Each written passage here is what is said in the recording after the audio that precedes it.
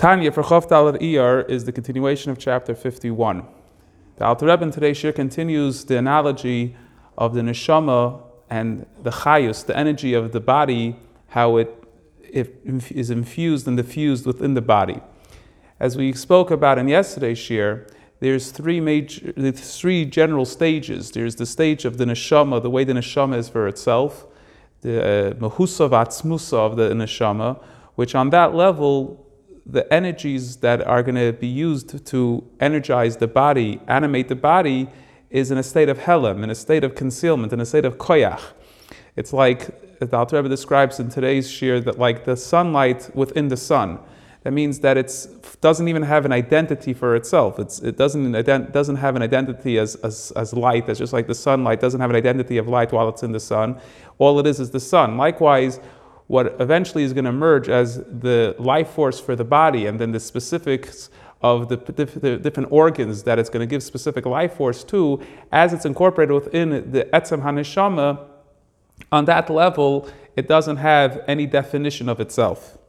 Then, as the neshama begins to enter into the body, its beginning stages of hamshocha, which means where it begins to descend and become accessible to be able to diffuse within the body, it begins first to reside within the brain. The brain becomes the main seat, the main energy plant, so to speak, of where the neshama begins to diffuse its energies within the specific parts of the body and the organs of the body. And primarily, as Alter Rebbe highlights in today's Tanya, it begins primarily with the brain. The brain takes the majority of this life force. As we know, the brain operates the whole body, so the brain contains within it a greater proportion of the energy of the chayus, and this energy also is then further disseminated within the third stage, within the specific limbs of the body. To further understand this idea just a bit, so within this soul itself, the Etzem HaNeshama, what is a soul? A soul, in its purity, is, as the Alter Rebbe explained in chapter 2 of Tanya, is a chelek lakam mal mamish, which in other words means it's purely godliness. It's a part of elikus, it's a part of godliness. On that level, it has no connection to the body. It has no connection to giving off energy or life force to the body. In fact, its identity, so to speak, on that level has nothing to do with giving life to the body. It has nothing to do with the element of life that the soul has naturally or innately, but it's purely a part of godliness functioning within the existence of godliness, of the basking in the godliness of the Ein Sof, etc.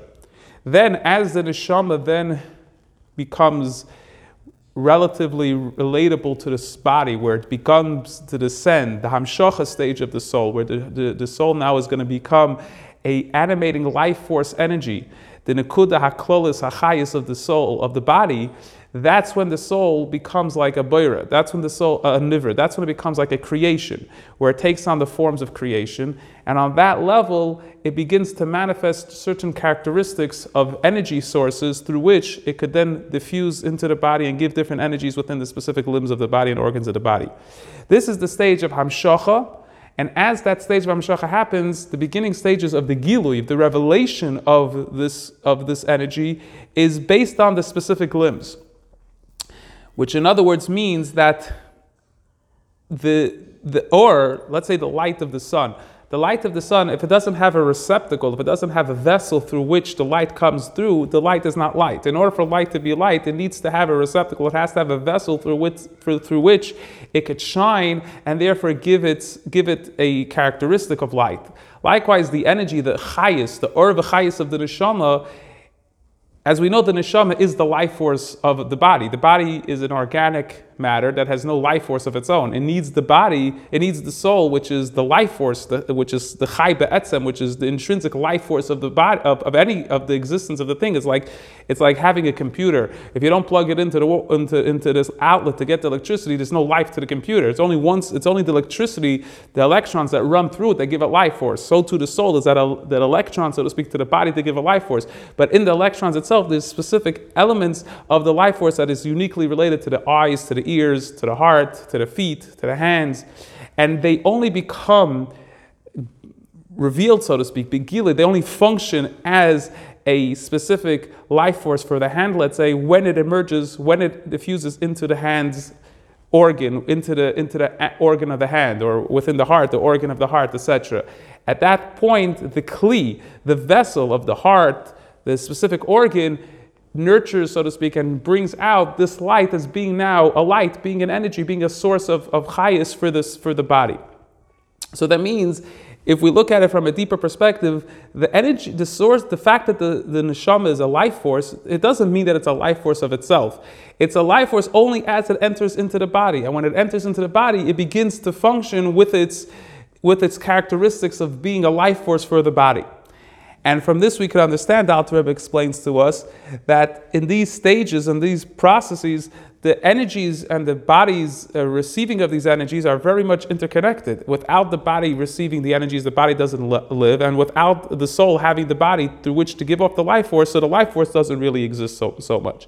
And this is going to be crucial in understanding the way this mashal, this analogy plays out within the greater spheres of godliness, and how God's light gives life and animation to the world. The Malach Almin is also by understanding that the purity of the Or doesn't really have a connection to the world, and only then, when it comes into the world, is there really a relatability, so to speak, of the Or, as the Or becomes practical, so to speak, or relatable to the world, the gilui of the Or as it comes into the world. So in today's shir, the Alter Rebbe finishes off this analogy of explaining how the soul, as it emerges into the body, needs the vessel, the kli, like the brain is a vessel, through which the person could intellectualize. So without the soul, it's just gray matter. It has no energy, has no ability to function. Once the soul enters into the body, into the brain, so now the brain could function.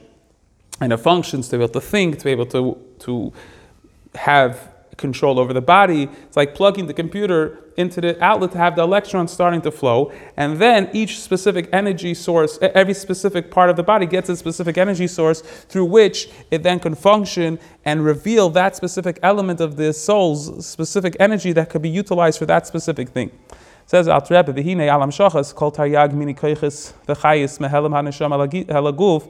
This stage of hamshacha, meaning the soul itself, as we said, has no the visibility of any of these energies. But then the soul becomes into a state of hamshacha as it goes into the stage of hamshacha. So all the 613 different specific elements of energy that are in a state of concealment within the soul, as they enter into the body, to give a life, Allah Amru, on this stage, as the soul now emerges into the body, becomes part of the body, becomes like a nivra in the body. That's what they refer to as that the main seat of this residing and resting of the hamshacha, and then the revelation of this hamshacha, because the hamshacha itself can't be revealed. That's manashama, doesn't get revealed. It's the revealed part is the energy that comes through it, is purely, completely in the brain shibarash. Therefore, the brain receives first its energy, hakoyach, the energy, v'achayis, and the life force, haroy lehem, fit for what the brain needs, based on what it's made up of, based on its properties. Shein Chabad, which is the three major parts of the brain, the koyach hamachshava, the chochma bina das, and the power of thought, the chol hashaychs l'moichin, and everything that's related to the brain. So that's the first stage, the first diffusion of the light, of the energy. Not only that, likewise, all of the general hamshacha, not the specific hamshacha, but the general elements of the energy, the way it's going to be diffused within the rest of the bodies, also becomes now embodied and invested within the brain. And there is the main seat of this hamshacha, b'bechinas gilui, in a revealed way. The hamshacha itself, as we said, is not revealed. Now it's going to be revealed. The the entire soul is now being revealed, expressed or exposed within the brain, and within it all the general energies of the specific elements of the body. And from the brain, then it diffuses to all the rest of the limbs. Now when it diffuses, it doesn't mean that the brain doesn't have any more of the energy. On the contrary, diffusion means that it still retains, the brain retains the energy, but then there's also a part of the body that receives its energy. Each one gets its energy based on its makeup, its DNA, so to speak. The power of sight is within the eye. The koyach hashmiya b'ozen, the power of hearing is within the ear. V'chulu. V'chol hakoyachas mispashtem ha'moyach k'noid, and all the energies come from the brain. Kisham hu ikar mishkan haneshama kol, because that's, as we mentioned, is the seat of the soul. B'chinas gilei, in a revealed state. Sheniglisham, what does it mean revealed? It reveals there klolos hachayis hamishpashtem memeno, as we said, that in order for the revelation of the light, so to speak, or the energy force of the soul, it needs a vessel. And what vessel is it? The brain is what gives it this gilui. It's just that the general energies of all specific limits become revealed from there. Like light which comes out of the sun. Sunlight, as it emerges from the sunlight, as it enters into different rooms, so now each room gets its specific sunlight, but it all is from the sun, and then the sunlight, as it emerges and it gets its vessel through which it's going to shine through, it's going to take on different colors. Now, even the heart, which is a main function of the body, it's one of the essential organs of the body, even the heart receives from the brain. As we know, the blood travels from the heart to the brain, but the brain is what gives the abilities for the heart to function, and that's why, as mentioned earlier in the earlier chapters, the brain naturally controls the heart, because since the energies of the life force of the heart comes from the brain, so the brain therefore has the ability, in earlier chapters 12, 13, 14, the Alter Rebbe there explained how a person naturally has the ability to control his temptations of his heart, and this is the explanation scientifically, so to speak, in the sense of the fact that the soul resides in the brain, and there it gives off energies to every part, even including the heart. And now we can understand, at least on the mashal level, the specific elements of the soul, how it enters into the body. In tomorrow's shir, the Alter Rebbe is going to explain how this plays out in the nimshal, how this is relatable to God's energies and how it gives life to every specific element of the world and the creations. But again, we're going to see these three general things, which is the or for itself, and then the way it comes into the world and has an impact and gives life force to the world.